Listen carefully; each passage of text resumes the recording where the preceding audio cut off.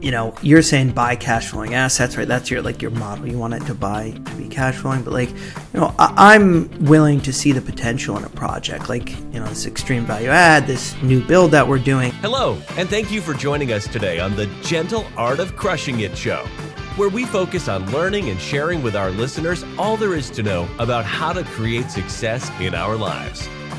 This show stands on the shoulders of giants. Our mission is to empower and inspire our listeners to create the life of their dreams whilst having a blast in the process. Let's celebrate life together. Welcome to the show. All right, welcome to another episode of the Gentle Art of Crushing It. I'm your host for today, Sean Graham, and with me today I have a good friend of mine, Dr. Jordan Kapper. Jordan, welcome to the show, man. How you doing? I'm doing good, Sean. You are a good friend of mine.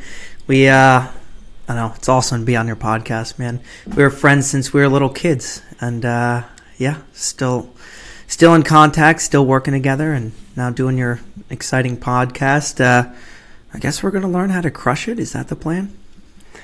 Yeah, man. That's the idea.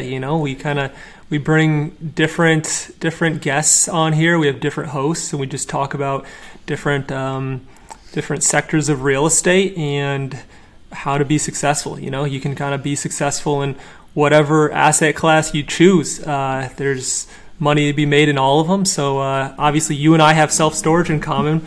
That's what we'll talk about. But before we get there, let's kind of go through your story a little bit, right? So Jordan is an ER doctor in Pennsylvania, and you have gone, right, the high income earning W-2 route, and slowly you've transitioned into being an entrepreneur, right? And so you've worked your butt off to get to where you are at. And I just want to kind of tell the listeners more about you and how that transition had happened. So let's kind of go back and start with the medical school stuff. Yeah, I mean, you mentioned I went this route, right? This ER doctor, W-2 route. I mean, to me, I obviously I'm surrounded by it, but to me, I see it almost a little bit as a cliche, right? Or not in a bad way, but I mean, this is a known path, right? You take that W-2, you go down the route of education. I mean, medicine is an incredibly linear path, at least in the beginning, right?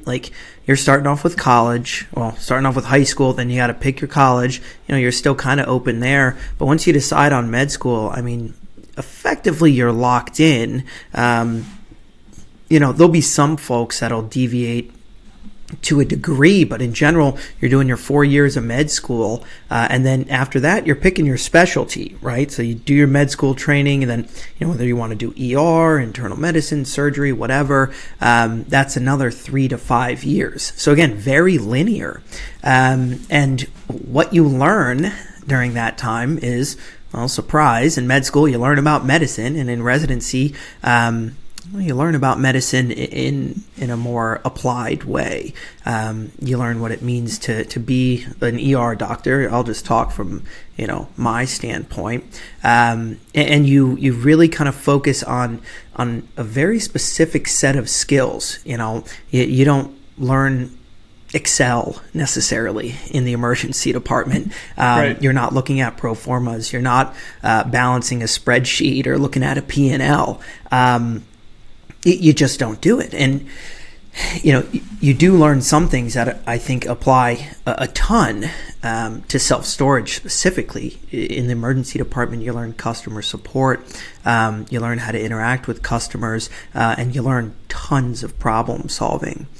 So I took that kind of standard route, medicine, which I'd assume a lot of the folks listening to this podcast, ER doctors or just doctors in general, I'm sure other jobs are interested in real estate, but within the physician community, I mean, I got docs messaging me, every couple weeks, hey, I'm doing this new side gig, or there's a whole community of physicians that are involved in, other business ventures. I kind of took that, I guess you could say, almost cliche route is what I would say. I graduated med school, went to residency up here, learned how to be an ER doctor. which is an absolute intense and exciting world. After I graduated, I started a startup company, Carinade Health. We help patients and families find home care. A healthcare startup versus renting sheds to folks that need to store their stuff. And right. I kind of say that like in a joking way, right? But like it's so different. You know, a startup is incredibly complex, and it's not to say that self-storage isn't complex, but you get where I'm going here. It's like a startup company within the healthcare arena with literally unlimited possibilities and funding and so many ways to explore the market is incredibly complex. From that, had trouble with during the COVID times, basically kind of have that set on autopilot. It didn't scale to the billion-dollar company that I wanted it to be. Kind of pivoted to real estate through the classic, again, I say this almost in a cliche way, but it's your classic house hack to multifamily BRRRR, then getting involved in some syndications. From there, actually got a group of doctors, accredited docs together, and we invested in a syndication as well through a platform called TribeVest. Side note, I'm a big fan of that platform for group investing. Kind of allows groups, whether it's your family or friends or whatever, to all form an LLC together and invest, to co-invest together. There's a lot of docs interested, in investments other than just the stock market or whatever. They're interested in these syndications. So got that group together, and actually I'll give you a link to my TribeVest affiliate link. I'm a member of the Founders Club. Basically use my link and, helps me out a little bit. But yeah, so did that, and then got our first facility. That was with the lovely Sean Graham. I think you guys know him. Was and is still an awesome experience. A lot to dig in there, as you know, Sean. Bought a second facility, what I would call an extreme value add. And Sean and I are, and I talk about Sean, I know Sean a lot, right? And we're different in many ways and similar in others. My second facility was an extreme value add. I think our contractor told us he hauled out, the final number was something like 26 tons of trash or something like that. Wow. It might have even been 36. I forget. It was some ungodly amount of garbage from crazy, this. Like, man. Yeah. So it's going to be I think it's going to be an awesome deal once it develops a little bit more. But an extreme value add, and now doing a new build in Indiana. So kind of nice, your standard route there from house hack to commercial. Nice, awesome. So okay, let's go. Before we even jump into the self-storage stuff so much, let's rewind a little bit. Let's go back to beginning of the pandemic, right? So I was at that time, before the pandemic started, I was helping you a little bit with Carinade, right? Like with accounting and finance over there. And while I myself was focused on real estate, and at the time I was still a W-2 earner, right? Before I lost my job. God bless. And yep, God bless. Right, glad it happened. So then I switched into, that was when I started focusing on self-storage, right? Like full time. But I think like a huge part of your story, which we kind of skipped over, is just the pandemic, man. Like COVID. Like you were an ER doctor in the middle of the pandemic, and the stress that you were going through, right? You were making great money. You were working overtime shifts. But in the beginning, you don't know what's going on, right? It's like you're telling me the percentages, and it's like, yeah, maybe the flu kills like 0.5% a year, but like COVID was killing like 1 or 2. You have to tell me the stats. But the point was that we didn't know what was going on. You were in the thick of it, right? Like down on the ground level. You have a wife, you have a little kid at home. You don't want to bring home, get them sick. And you worked a ton, man. You're trying to make money, right? Work overtime, get the shifts in, and so you could kind of build up and do other things. But tell us about that stress and those times. I mean, well, yeah, you're kind of spot on. Yeah, incredibly stressful. And that's a real concept. Like, what are we talking about here? We're talking about, what's the name of it? The Gentle Art of Crushing It. And I love that title. It's like you can crush it in so many ways, and some of the ways crush you, and I think ER is right now, they actually are number one for what they call burnout. You might have heard this concept before in medicine. And burnout is this idea of you basically worked so hard and you've seen so much stuff that you're like burnt out with your practice. And that's no good, right? You got to have that passion. I mean, working as an ER doc, some of these seasoned docs, they've seen so much. You could see it being like, oh, just another day in the office. But I mean, I look back on even just a regular shift, and the things we do in the emergency department they're insane. I mean, they really, it's amazing. And this isn't to just toot my own horn or whatever, but you're like, oh my God, I from a person with a stuffy nose to a massive heart attack to a stroke to somebody that's going to die within minutes if you don't put them on a breathing machine. I mean, it's really quite amazing what we do. But that can get to you. There's also it puts it into perspective too, right? Because I'm getting stressed out about self-storage, right? I'll get stressed out about property management. But it's not life or death, I'm home, my wife is happy, and healthy, my son is happy and healthy, right? But your job there literally is life or death. There's no two ways about it. And that's what being an ER doc is. So, I mean, so much respect to you, but it's crazy when you think about it. It really puts everything else like real estate into perspective. It's like, hey, this is easy. This is not complicated.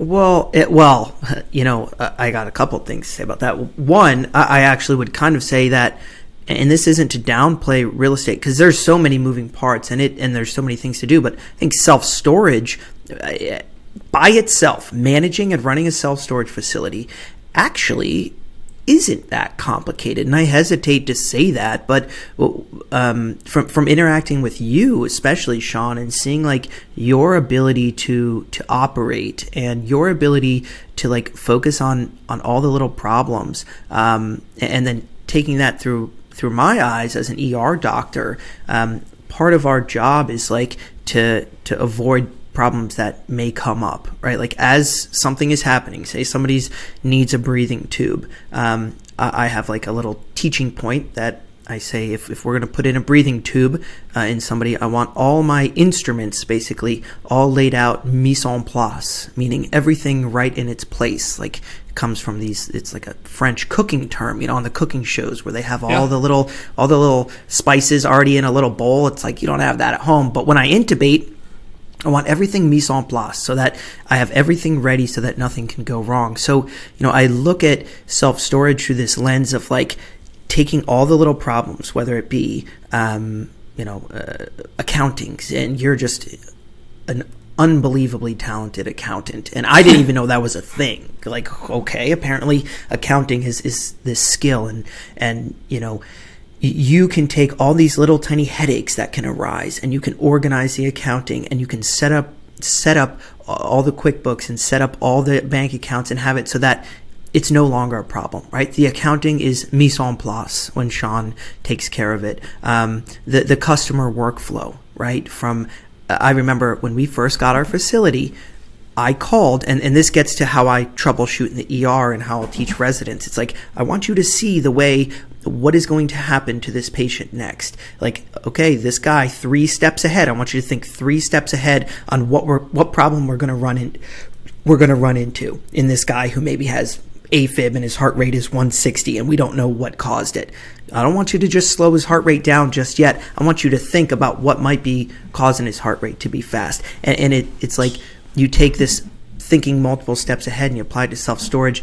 I remember our first call center. Remember that? And I called and I understood the whole customer flow. I went through that customer journey myself and we found multiple tiny little issues, but those issues were causing a significant reduction in our conversions, right? Folks were calling and then dropping off, and our conversions, boom, popped up a ton after we fixed those little problems. So anyways, to get back to like merging these two worlds, right? Emergency medicine, this like kind of insane lifestyle of being an ER doctor and doing these crazy things, and then this problem solving kind of mindset that I'm in that job, and then taking that to self-storage. It's like, I think you can perfect self-storage to some degree, right? It's not a massive, you're not running a hospital, right? How many moving parts does a hospital have? I don't know. Unlimited. I mean, an insane amount, right? The amount of workers in a standard, much less a hospital network, right? There's, how many roles are there? Like, thousands? I don't know. And each role has so much subtlety to it. Well, self-storage, yeah, it's not a cakewalk, but like, how many moving parts does one facility have? 25, 30? You can make policies, procedures for each one. You can perfect every single little nuance of all those procedures, and you can have a facility that runs like clockwork. And so it's like, that's kind of what excites me about self-storage, is like getting these things running. Well, that's what I love about working with more analytical people like you, right? Like, as a doctor, you are like, everything you do is systematized. There's policies and procedures, right? Like standard operating procedures for everything. And why not go take that same practice and just apply it to your business, right? Everything is just about, to me at least, it's about, okay, can we automate this or delegate it, right? And can we systematize it just to reduce stress, right? Like, it's not like everything. And again, I keep bringing it back to this topic of stress, but it's like, we live this life one time as far as we know, and we want to have fun with it, and we want to do well, and we want to enjoy it. And so if we can put these procedures and policies and systems in place to reduce that stress, well, yeah, it's a lot of work up front to make it happen. But then when you happen, everything else is so much smoother, and that's what allows you to scale and to quickly grow and go on and do the next one. So I love working with you, and that's a big reason why we connect on that. Yeah, I appreciate that. Yeah, it's funny. Like you say policies, procedures. I mean, 5 years ago, I would have said I hate those words. Yeah, and I think a lot of folks would understand where that kind of comes from, and it's not like I have a background of working in big corporations, but you understand how bureaucracy, this concept of bureaucracy, can be very detrimental, and you see that in healthcare for sure, where policies and procedures become a self-sustaining like entity on their own, and they actually inhibit, or like they just pollute the entire operations of a company or whatever. I mean, think about government too, right? Very similar type thing. It's government grows bigger and bigger, and you have like so much bureaucracy there.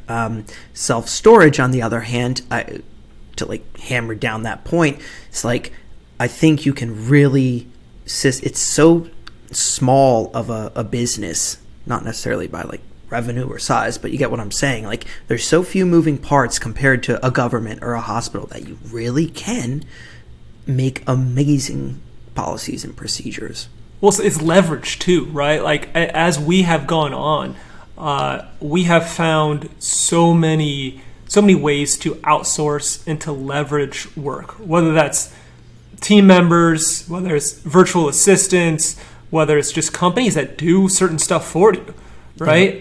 It just makes it way easier. And when I say policies and procedures and everything, some people might think like, oh, well, that's so complicated to put together. I just, those come with time, right? You kind of like, you learn the business, and then you just, a lot of times I do something, I record myself doing it, and I pass it on, and I say, hey, watch this. If you have any trouble, let me know with the questions, and they can go back, repeat, watch it again and again and again until that person has the task down and they no longer need to ask me anything, right? But it also allows us to train people and to go on and for them to train people, and it's passed on continuously, and that kind of allows us to grow. So Yeah. Anyways, let's transition here. So we entered right into Farwell Storage together, and this was. I had Matt on the show before, and we talked a bit about this facility as well. Matt, Jordan, and I. Awesome guy as well. Yep, we're all partners on this deal. And Jordan, you brought us together, so we're all from the same area originally when we were young. But I didn't know Matt, but I know Matt very well now. But I told the listeners on the last podcast that I searched for a year and a half to find my first facility. It wasn't an easy gig, right? And I also had the stress of, I was fired from my job, and I was looking for that first facility. I was looking for that first opportunity. I didn't have a big nest egg of money set aside to go buy something either. So we put together a game plan, and it was to go find something that we could do and we could, work on together. And we decided to go and use SBA money, and SBA allows you to it's a high leverage loan, meaning they'll finance. I think that we got up to 90% financing on this project, and so it also allows you to include, it's the purchase of the facility, working capital. So we added like a few months of working capital. So if we had any issues, we had cash flow, we had reserves. So we weren't like any negative cash flow in the startup phase wasn't a problem for us in the turnover phase. And it also allows us to, after a certain amount of time, I think a year, we can expand and grow more. So we bought a storage facility that really it was pretty stable. There was a little bit of value add, which we've done. We've increased rents probably 20% on it since we purchased it. But the real big value is expanding, which we'll go into next. But I guess entering into that, like, what were your thoughts on just getting into Farwell, right? Because in the beginning, even though it was a small facility, like we're talking 12,000 square feet, this first facility, it was intimidating. I didn't live next to the facility. It's 2.5 hours away. You're living in a different state. And Matt was living on the other side of the country. And so you guys really took a leap of faith too with me, because we played different roles, right? But we've made this thing happen. I mean, that first deal, I think we were talking about this episode ahead of time. You were telling me some things that we could talk about, and the one was like, tell me one like success that you had, like your favorite success. And like, this is what I was going to talk about. Doing this deal with you guys, and like, there's so many things to go into. Like, one, just like from the pure taking a step back of like your whole life, and maybe like this self-storage podcast is gonna get like really like cerebral and like emotional or something like that, but like, dude, I love doing this with you guys. This is super friggin' fun, man. It's like Matt, one of my best buddies, you, a longtime childhood friend, we're all like in different parts of the country, and now we're gonna like do this self-storage thing together. And I mean, of course, I remember me and you talking about like roles, and establishing roles is always a very important thing in business, of course, to one, establish them so there's not like confusion there, but also to like to delegate work, things like that. And I remember like, what am I good at?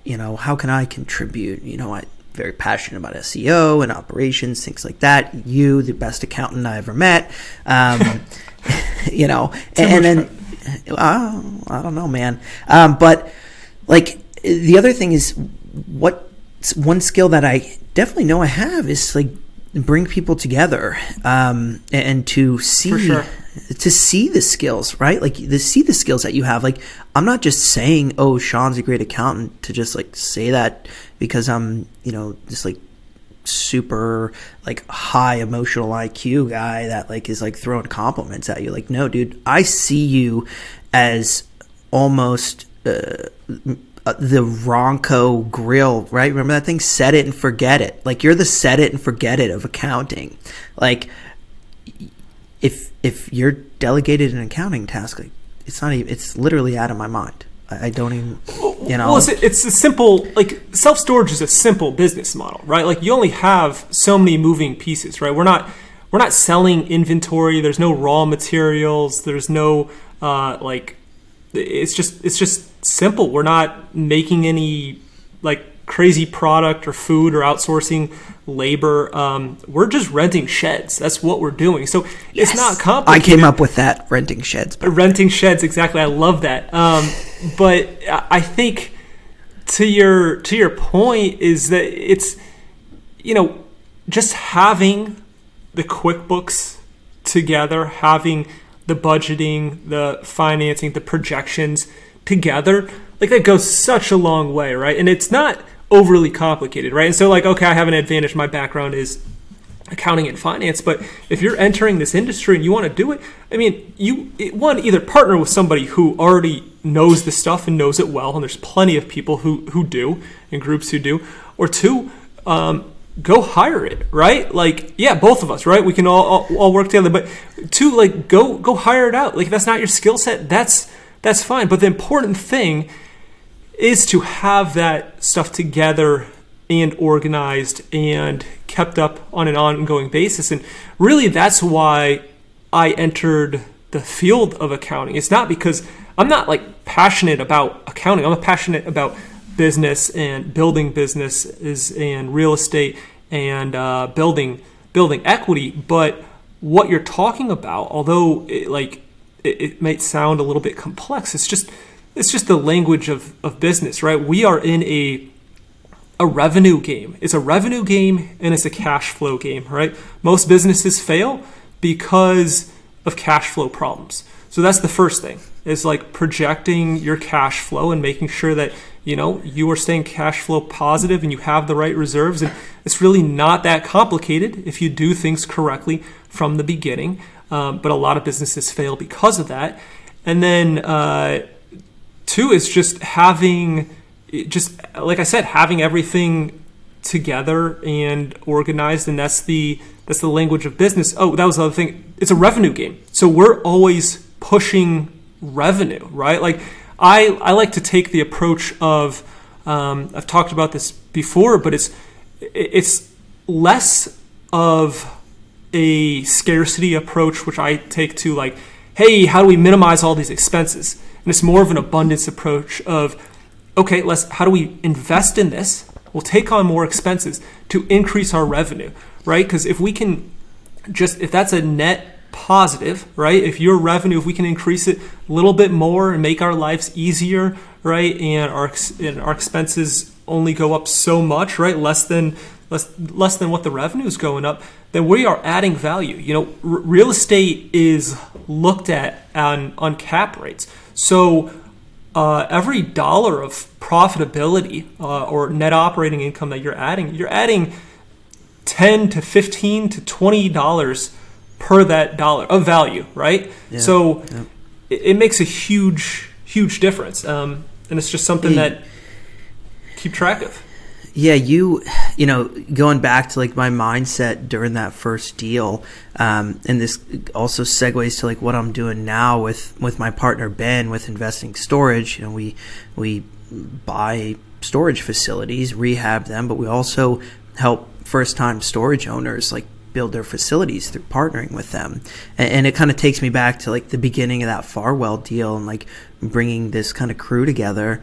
And, like, I remember talking to my dad's a amazing custom home builder. So he knows, like, and he does these, like, beautiful multi-million-dollar homes in Florida. So he, like, knows all these, like, very successful folks. He's like, you know what, talk to this guy.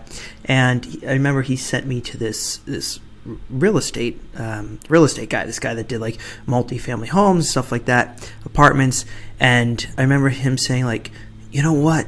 You never partner with anybody. It's just always bad news. I'm like, oh, right, man, and he took this, like, that kind of stance. I'm like, geez, like, this guy, he's worth, like, whatever, 20, 30, 40 million. And he's saying, no, never partner with anybody. And here I am, like, coming out of med school, not, being insanely business savvy. And I'm like, okay, let's partner with two other guys. And it kind of makes me, like, think a couple things. Well, one, it's okay to partner with people.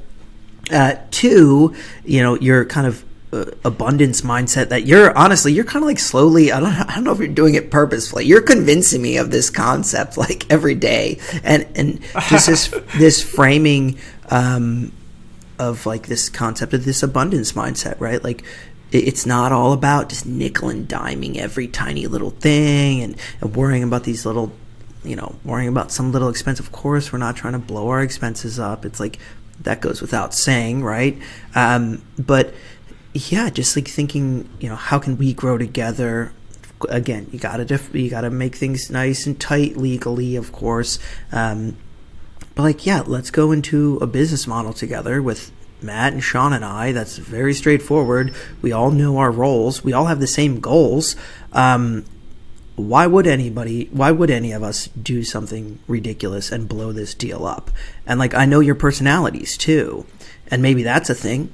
Knowing the personality of who you're partnering with, but like it's that abundance mindset that me, you, and Matt have, and my partner Ben, who's also a badass ER doctor, honestly, with investing storage. My other partner, like, yeah, we're all on the same page. We all want the same thing.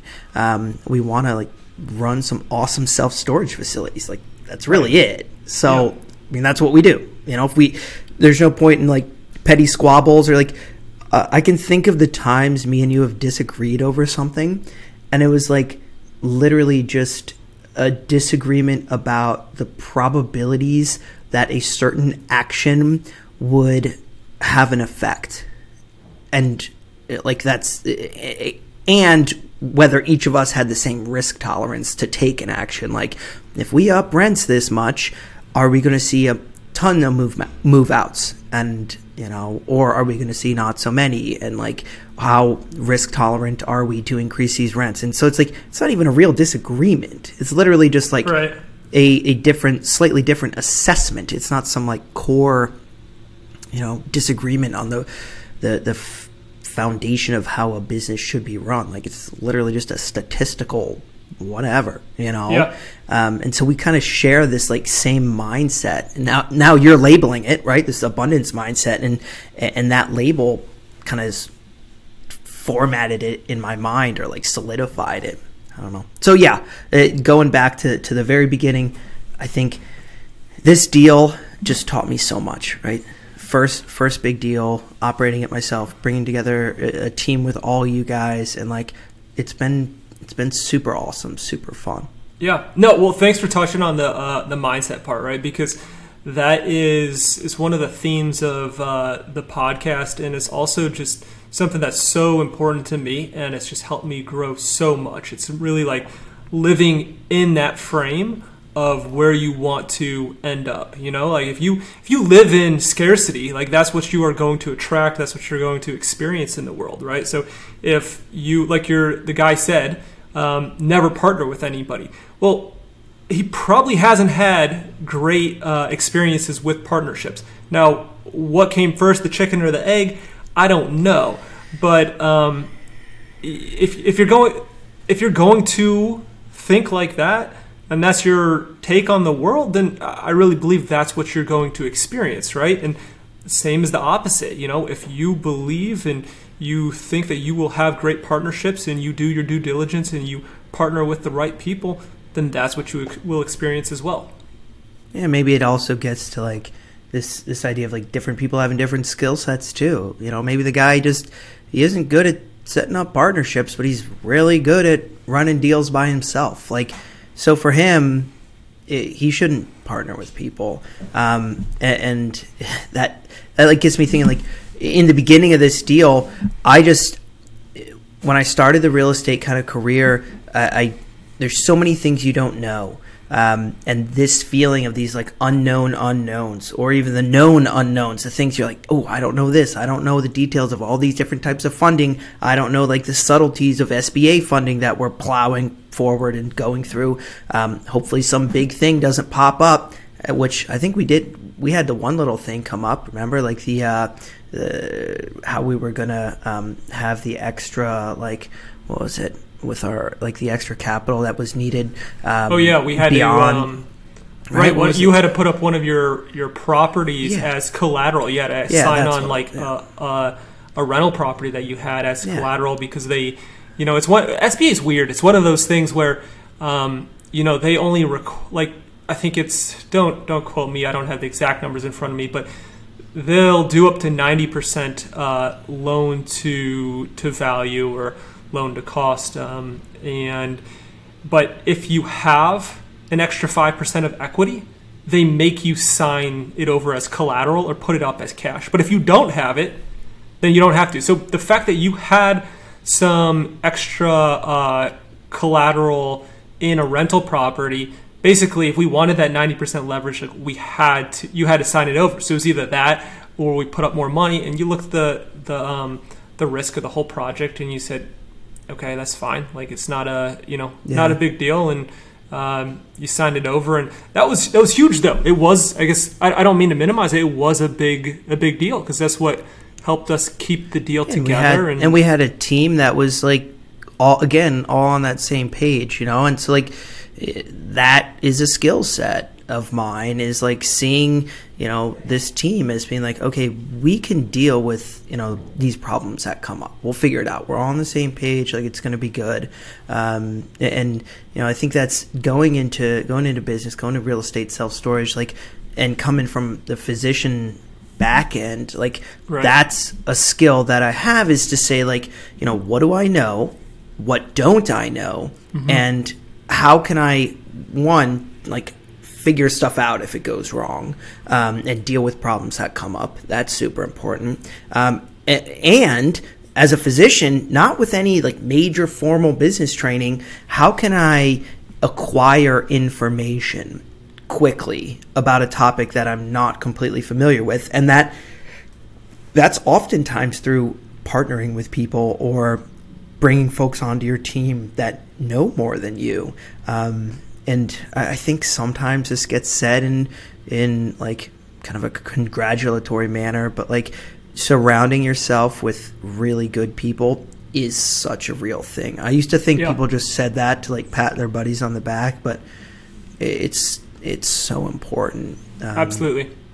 Yeah. So let's talk a little bit about risk tolerance and how that has changed from you, right? So you've gone from like, hey, this is pretty nerve-wracking. We're going to sign on this little facility in Michigan and learn how to run it and add value to it, to, hey, you're buying a facility. I think you and Ben bought a facility without a traditional mortgage or loan, and that needed a complete rehab, right? Like you extreme value add is what I call extreme value add. So tell us more about that project that you and Ben are doing and working on, and how it's gone. Yeah, so, risk tolerance, you're talking to class at 2017 crypto here. So if you're in the crypto world, you kind of know what that means. And so, risk tolerance is like, for me, I don't even know. I don't know what that means. I'm not in the crypto world. It basically means I've gone through just a casual 80% drop, in the market. Okay, so we're talking about Bitcoin going up and down, and it's just super volatile. Standard. Yeah. Yeah, but believing in the underlying fundamentals of a project. Okay. But again, so this concept of like risk tolerance is a kind of unique thing, because from that standpoint, I guess to diverge to crypto, it's like I believe in the underlying fundamentals of cryptocurrency. I see it. I've seen the growth for long enough to say this is going to stay, barring some insane technological change. And so like I'm willing to invest in it because I actually think the risk is very low. So what is risk tolerance? I don't know exactly, but like from the self-storage standpoint, you're saying buy cash flowing assets, right? That's your model. You want it to be cash flowing, but I'm willing to see the potential in a project, this extreme value add, this new build that we're doing, to see that kind of potential in a project, to have confidence in what we're doing, that we can get this thing up and running and really kind of have it take off. And so the facility in Arkansas, so it's this old kind of dilapidated facility that was not really occupied by anything other than garbage. And so Ben and I bought it. Ben went out there, looked at the facility, got a feel, brought a contractor out there, gathered as much info as we could. So it's like in this due diligence phase, we tried to take away as much risk as we could. Obviously, you do the demand studies, and for the non-self-storage listeners, kind of the basics of a self-storage facility in 30 seconds is you let's say you're buying a facility, like you want one, Sean, or we can just take mine, right? It's like, all right, so it's 100 units just to make it easy. What's the demand in the area?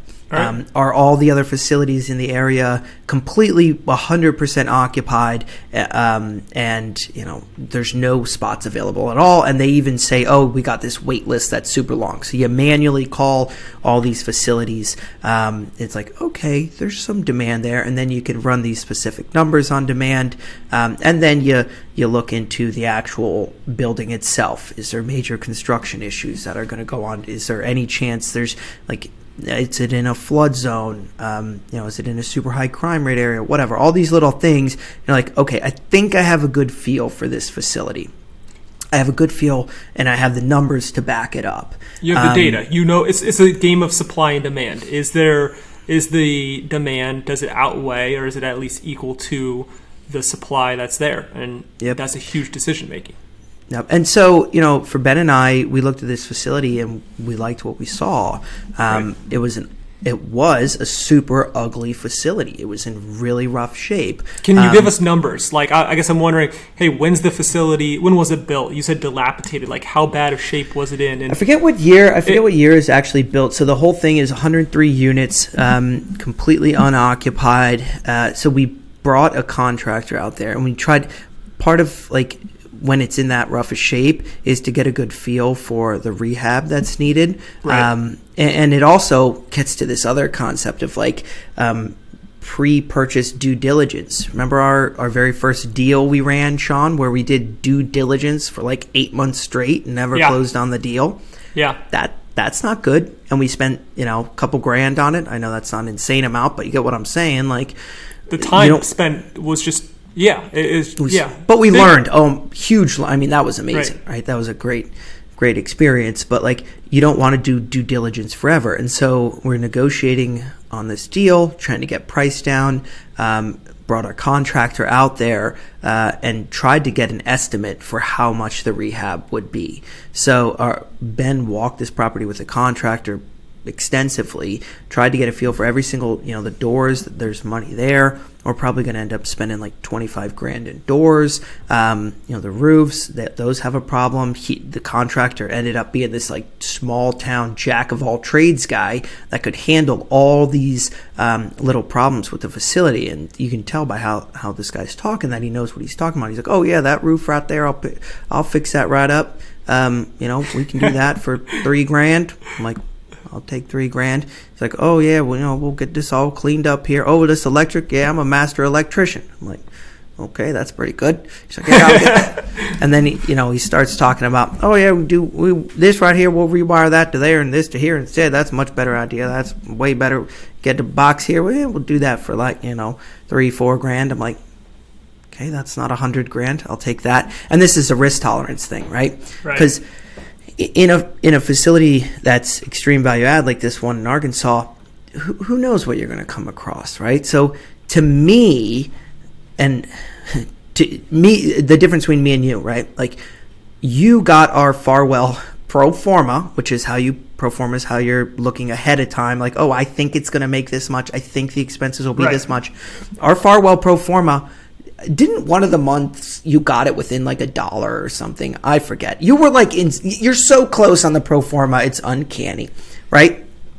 It's amazing, right? But for this deal in Arkansas, I don't need the pro forma to be that number because you just can't predict it. I don't know, every tiny little thing. You're full of crap if you really think you can predict all these expenses. I mean, I try my best. Of course, we're running detailed numbers here.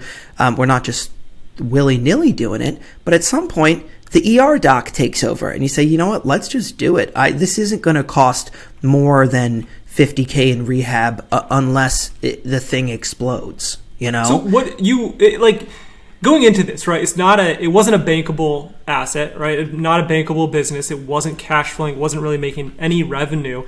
And what did you end up buying it for? It was a few $100,000? We got it for $260. Okay, so $260, right? A little over 13,000 square foot. 13,000 square foot. What's your end revenue? Like, what do you think the revenue will be? You know, kind of like stabilized value. Let's say, I don't know what year that is. 3. Yep. Yeah, I'm hoping that we end up. And this again gets to this idea of like, what do you think it can actually be? I would be happy if we can hit $7,500 per month. Okay, and so you bought it for $250, $260, and you're putting what, $50, $100 into it? What is it? It'll end up being about, depending. We're finishing up gates right now. That's our final quote, or our final like job that needs to be done. But rough we'll say 50 to 55. 50 to 55. Okay. Yep, for an extreme rehab. Yeah, and a lot of that was hustle to find awesome subs. Okay, so you're investing, you're going, all in, and you're investing 325, 350, yeah. Okay, and so what do you see as the end value of this thing, and when will it happen?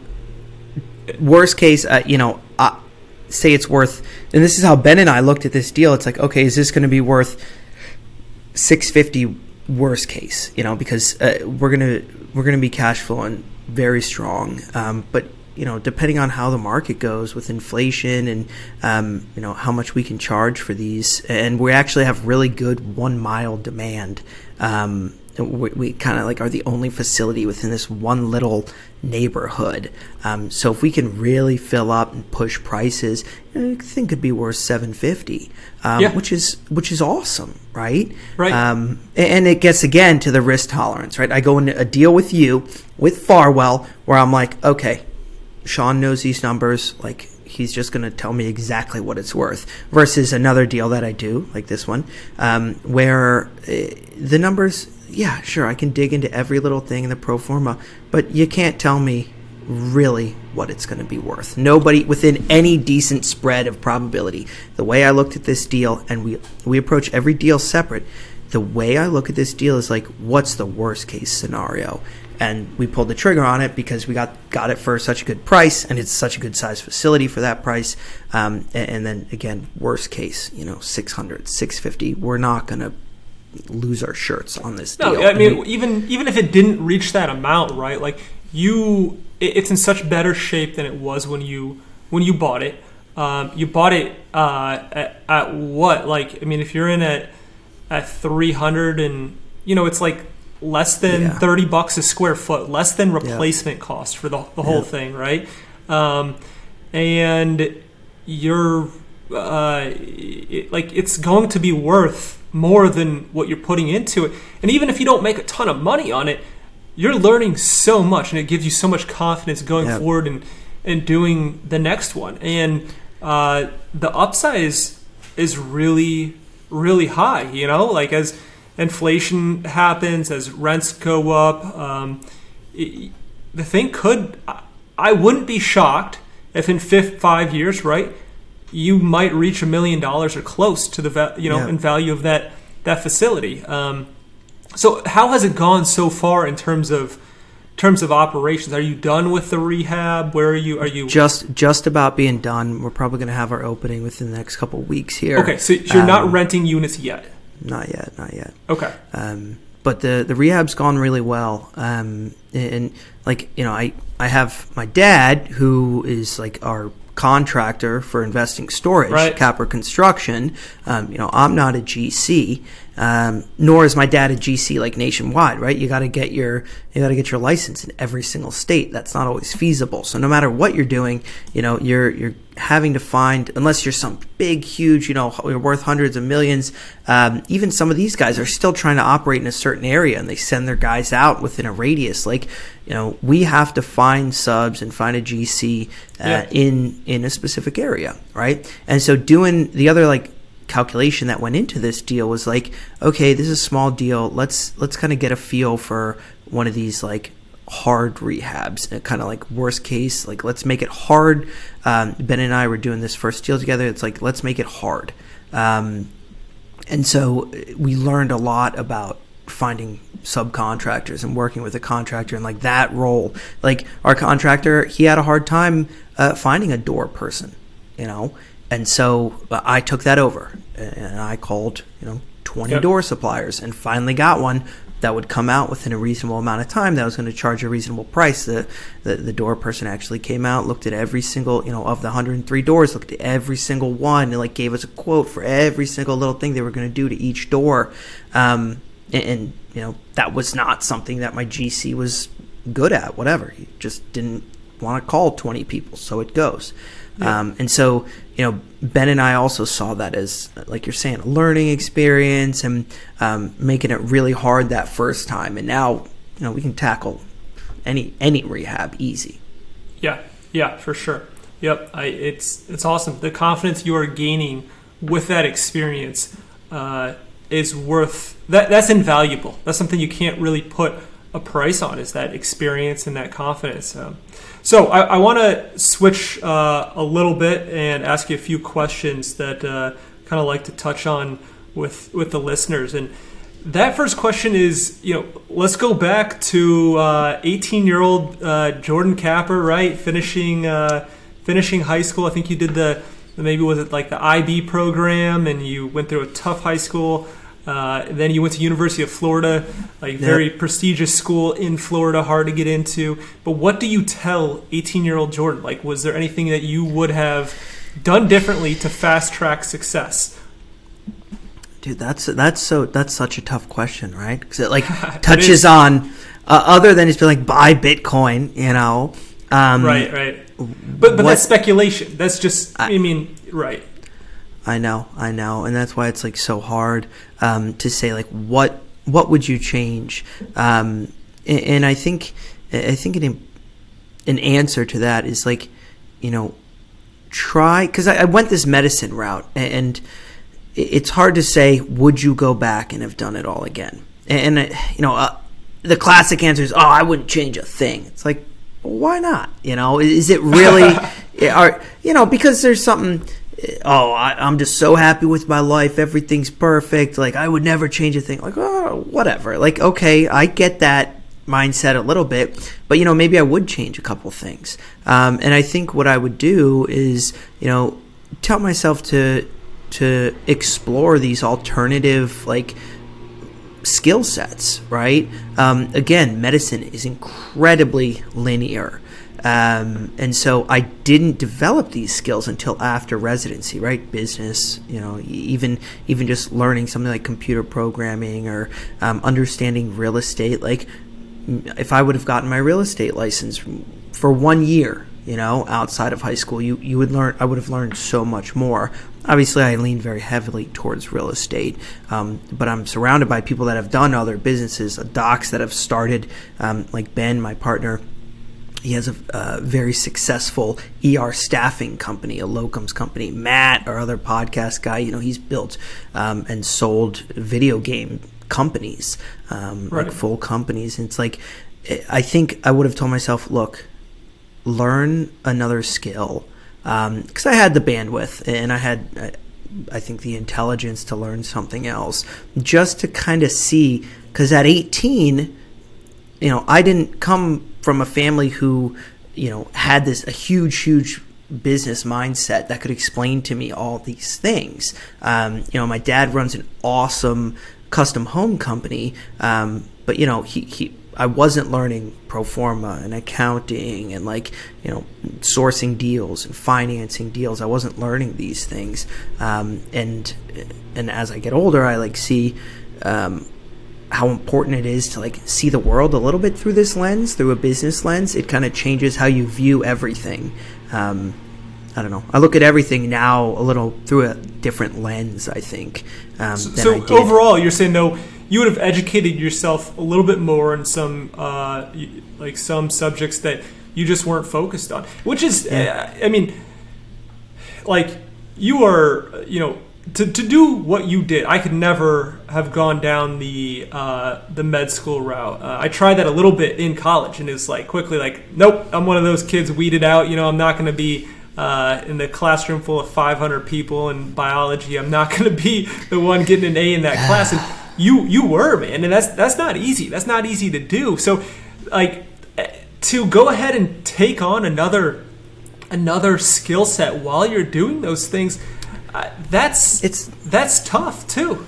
I think it's like also, I mean, I just see the world in such a different way since I learned more about business. I mean, and honestly, understanding business and through the lens of real estate, obviously, and starting a startup company, like understanding business is understanding how a significant portion of the world works. Right. Understanding like digital marketing is understanding how a significant portion of the world works. Like and so maybe my answer to your question is kind of like learn more about the world, but I didn't really know how to learn more about the world. I didn't understand all that was out there, and so I learned a ton about a very specific part of the world. But like I'm saying with digital marketing, dude, understanding digital marketing is understanding why every day, every time you're doing this right here on your little screen and you're being fed all this content, like understanding why that content comes to you and what platforms are pushing that content and the way these platforms are monetized can really change how you see the whole world. Like when the algorithms are pushing me content, like there's a certain kind of a certain way of looking at the content that you see every single day, knowing it changes how I see something on my phone. Like, YouTube pushes me something, Facebook, Reddit, whatever, they push me this content. Google pushes me stuff, right? How we look at our search results. And like knowing this business side of the world, how it operates, like I look at stuff through that lens, and it definitely changes. Changes like your politics. It changes your scary. It's that's how the country and the world has become so divisive, is because you're constantly fed information that's reinforcing a certain mindset. And to kind of take a step back and trying to be unbiased and take a more neutral approach and understanding different sides, it's tough to do. But I think the biggest thing, what you're saying, right, is you have to be aware. Like just being aware of the information you're being fed and know that biases are being fed to you continuously. That's the first step. That's a huge thing. Yeah, and so like the learning something new can help you. When you learn one thing, it helps you to learn more, right? Like. Right. Just focusing on medicine, I got really, really, really good at medicine.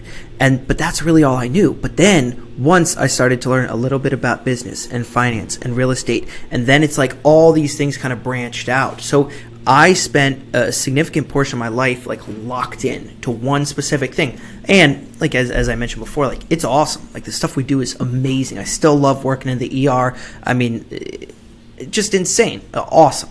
And you really do affect people's lives to a huge degree. We obviously save people's lives, but like can touch them in such special ways. Some little tiny change that somebody needs help in their time of need, and it's awesome. But again, very focused. So if I would have just learned one or two more little things, maybe I would have blossomed into the flower that I am a little bit sooner. That's my answer to it. It's a good answer, man. It's a long one, but yeah, it's keeping an open. It's always a long answer. just continuing to learn. That's what it is, and I think it's a good thing for everybody to be open to it. And it's not something that ends now that you're in business. It'll just go on forever, and something that you'll teach Jordan Jr. over there, your son, and it's just a good habit to have. So. Yeah. What? Go ahead. I was going to go to the next question. I was going to say, like, so with this concept of learning new things, I've learned how to learn in medicine, and that's kind of what Ben and I are focused on now, we kind of stumbled across this model where I had put it out there, like 6 months ago, 8 months ago, that Ben and I, with our experience, we'll partner with first-time self-storage folks, and it gets to this idea of like wanting to do something, but not necessarily being nervous about it, which nerves are a thing, but just knowing like, man, I just don't have all that knowledge that I need. It's like the known unknown. Shoot, if I run my first facility, there's so many things I just don't know, and it's just probably not going to go well. And so with the new build that we're putting together right now in Indiana, that's one of those deals where we're partnering with this first timer, this guy who had already done a significant amount of development on a property. And so interestingly enough, I just kind of put that out there, and I found that, hey, there's actually a significant group of people, of possible investors or developers that have land, and they're like, man, I've always wanted to build a storage facility, but I'm worried about it. I don't know how to take that first step. And so that's something that Ben and I are kind of like leaning a little bit more into, because we're seeing so many of these like interesting deals out there. Not really something I had thought of within the deal flow pipeline until I just said, why not? Let's try it. So yeah, it kind of gets to this like concept again of how do you take that first step when you don't know something. Partner. That's where, yeah. Partner, leverage experience with other people. That's how you grow. You don't have to have every skill in the world. There's other people who do and are willing to enter into projects with you. So you don't have to do everything yourself, and that's how we've both grown together and on our own as well. So, do you have any? You mentioned. I would like to touch on any tech recommendations, like anything fun, anything that makes your life easier, and then a book recommendation that you might have. And I know with the tech, you did mention in the beginning the tribevest.com, and that is something that I think is pretty cool, and we will add to the show notes. Yeah, definitely add that. I'd look into TribeVest. You can form a group of investors and invest in whatever you want. You want to put a group together of all your family and just invest in stocks, sure. You want to put a group of your family together, or friends and family, and you want to invest in self-storage with Sean Graham and Maven Equities, go ahead, do it. Super cool little platform. Other two recommendations, this is like my little secret here. You can offer, for self-storage owners, you can offer Noonlight, which is an app that it's like a personal safety app. You can offer this for free. They also have a paid tier. You can offer Noonlight for free to your customers. I actually was talking to my wife about how to improve our facility, and she said, well, hey, I worry about safety a lot. And I'm like, oh my gosh, hashtag male privilege. I didn't think about that too much. Right. And she's like, yeah, that's a big deal. Like, okay. So I started looking into it, came across this platform, Noonlight, which allows you to install an app on your phone. And your customers can install that for free, and they can hit like an SOS button and get connected with their Noonlight's help center, and they have a lot of different resources, 911 if needed, or just their help center. And then finally, my last one. This one goes out to a special friend of mine that isn't too tech inclined. A little something called G Suite or Google Drive. I'll recommend Google Drive to, you know who you are, my friend. Just learn how to do it. That's funny. Yeah, I love Google Drive. That's a real thing. For everything. Or just getting a little more tech savvy can help you in a lot of different things. Just organizing stuff. It's kind of a joke, but it's also whether serious. It's Dropbox or Google Drive or another platform, Box.com. It's just having your documents and just systems, like everything is either have it in folders on your own, or you have it in shared drives with your team members that everybody can access. I'll throw out one that you introduced me to, and that was LastPass.com. That's changed everything for me, man. I've really embraced LastPass.com. So now I don't. All my passwords are more secure, right? I generate like new passwords that aren't just like, it's not like password 123, right? Sean like, Graham 123. Yeah, it's actually like a real like just random passwords with symbols and stuff in there, and random letters. But you can also create folders and share that with team members, right? Or certain ones that you want on your own. That makes things so much easier and more secure. And so I want to say thank you for showing me that one. Yeah. Book recommendation. You have anything? All right, so I know everybody's gonna. I gotta do it like this. So everybody is gonna recommend some like business book. I'll do two. Okay. So business one of my books favorite. Or something outside. Well, I'm gonna do a sci-fi book first. All right. Okay. everybody's gonna be like, Rich Dad Poor Dad or whatever. Sorry if you're the guy that says. So you're that. going for Twilight, huh? Is that your thing? Yeah, the Twilight series, a lovely tale of a vampire, a dog man, and The Three Body Problem by Cixin Liu, which is my absolute favorite sci-fi series of all time. Mind-blowing sci-fi. And then, okay, fine, I'll do a business one. There's a book called The Business Secrets of the Trappist Monks, which basically, you can read it, but the kind of underlying concept or overlying concept, whatever, is like providing really high-quality services, and how providing an awesome product can be like the most important thing in business. And you don't always have to you can still do the right thing in business, I guess is what I'm getting at. Like, you can provide an awesome product, you can pay your people well, you can partner with people and do the honorable good thing as a partner, and everybody can benefit in a business deal. I don't know. That book really kind of changed my overall abundance, man. Abundance. Dude, it's like, why not do the right thing? It helps everybody, and deliver an awesome product. And that's what we do at Farwell Mini Storage of Farwell, Michigan. Love it. So how can the audience support you? And also how can they connect with you? For sure. Yeah. Check out the website, investingstorage.com. My email and everything is all on the bottom there. So just reach out, email me if needed, investingstorage.com. And then audience can help me. Look, if you're a couple of things. One, if you're an accredited investor and you just, want some advice, like, reach out and we can chat. There's a lot of different syndications out there, and there's a lot of things that you can do. And if you just want to chat, for sure, reach out. If you're a first-time potential self-storage developer, and you have a property that in mind, or you own property and you're looking to build, give us a call.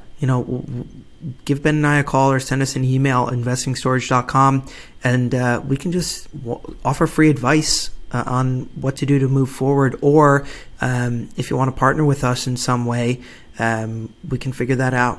So, feel free to reach out anytime. And if you have any sicknesses or health issues, just give Jordan a call if you don't feel like going to the ER, right? That's what I do when I need something. Personal physician services. Exactly. Yeah. All right, man. Well, it's been great having you on here. I'm sure we're going to have you on here again. I'd love to do that. Get some repeat episodes and talk about different subjects. You and I could talk forever. It could go on and on. So hopefully we added some value though to the listeners, and they learned a little bit about self-storage today and business and life in general. So thanks for having us on here, and to the next episode, I will talk to you guys later. Have a good one. Thanks, Sean. Well, there you have it, ladies and gentlemen. Another episode of The Gentle Art of Crushing It. It was an amazing episode. We know we sure learned a lot, and we hope you did as well. We want to take a second and thank you so much for viewing or listening to this episode. And please just know that we only ask for one favor, and that is to make this life magnificent. Thank you, and have a wonderful day.